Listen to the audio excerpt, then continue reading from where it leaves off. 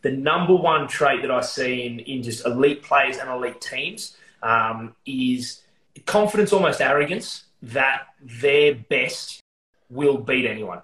And there's a big difference between that, where people are confident or arrogant that they're going to win, versus people are confident and arrogant that their hardest work will win.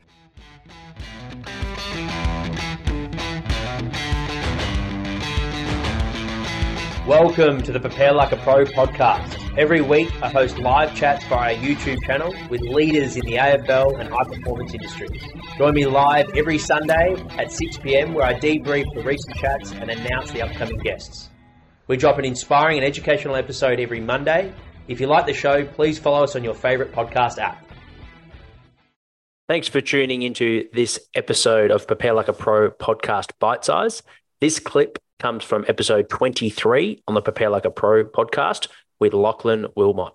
What is your approach to training around low back pain from Jimmy? Yeah, look, it's an open-ended question there, because it depends what the issue is with the back. Is it disc? Is there a pathology there? Is it non-specific? Is it neural? I think the first and foremost is find out what aggravates it. You need to find out what movements, what positions, what things aggravate it. Lucky enough that we've got some great physios that work at Athletes Authority, and one in particular, Alan, has dealt with a lot of neural back pain, which is quite common, probably more common than a lot of people think, because it's certainly the pain presentation doesn't always feel neural to the person, but often it can be neural. So one of the key things that we look at is a lot of neural flossing and doing some really good neural mobility work around that low back.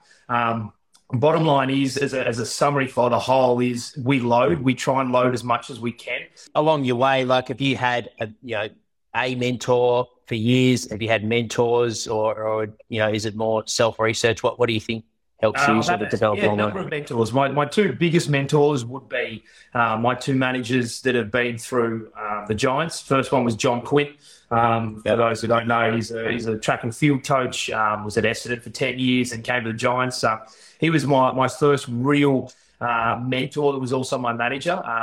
Previous to that, at the New South Wales program, there wasn't really many people above me. A guy called James Veal was working the RAS program, and to be honest, he was really influential on me, that I had to sort of sort after there, because with the New South Wales program, I was basically it. So obviously I learned a lot from the coaches there as far as skills coaches goes, and how to interact and run programs and stuff like that. But James Veal was a fantastic mentor to help me transition into that strength conditioning side of it. For the footballers that are watching, like the young footballers, what are some important things? Let's say you're getting a new client, he comes into Athletes Authority, he's a young 16-year-old, and he wants to develop himself to help his game. What are some of the things that you sort of work with developing footballers? What are your pillars, I guess, or your priority top three sort of stuff? Depends what they're missing.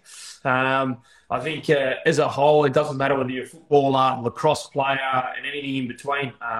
At the end of the day, we run them through a series of assessments to try and work out how we're going to influence them the best. For our program, if they're an under 16, they'll fall a little bit more into our emerging athlete program, or our LTAD program, which is far more general, and focusing on key pillars of everything from, basic strength movements, compound movements, good landing mechanics, good change of direction and decel work.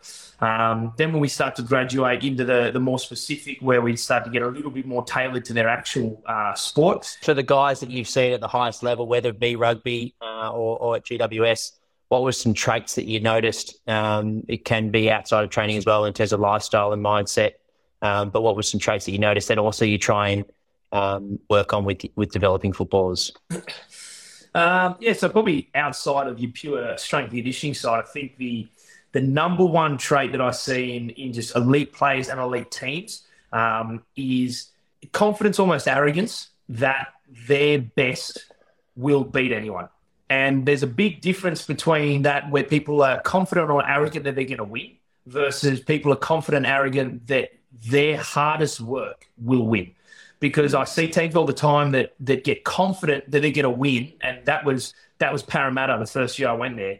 They were so confident they were going to win that they didn't work hard, versus confident that your best will win. Because if you're arrogant to the point of confidence to the point of arrogance that your best will beat anyone. What can you do with Achilles tendinopathy, which is 80% healed but struggling to move on the last 20%? It's an interesting one. You're getting a few specific rehab questions. So it's a hard one because I don't know what you mean by 80% healed but move on the last 20. I'm going to say that of 100% of the day, you're getting pain with 20% of things, perhaps, maybe that last little bit. I think it doesn't matter with Achilles, patella, all tendinopathies are frustrating as hell. And the best way to think of it is once you get a tendinopathy, you never get rid of it. You always have a tendinopathy, unfortunately. I hate to be the person to tell you that, but all you need to do when it comes to tendinopathy is the balance of what it can handle versus the load that you're delivering. So its capacity and your load. So for the rest of your life, if you do something that spikes your load that is above the capacity of your Achilles at that time, you'll get a little bit of pain. Thanks for tuning into the Prepare Like a Pro podcast. This clip comes from episode 23 with Lachlan Wilmot. You can find us on iTunes, Spotify, and YouTube. If you enjoyed this bite-sized episode, make sure to scroll to episode 23 for the full recording. If you could please take a second to leave us a review, it helps us reach more listeners and is greatly appreciated.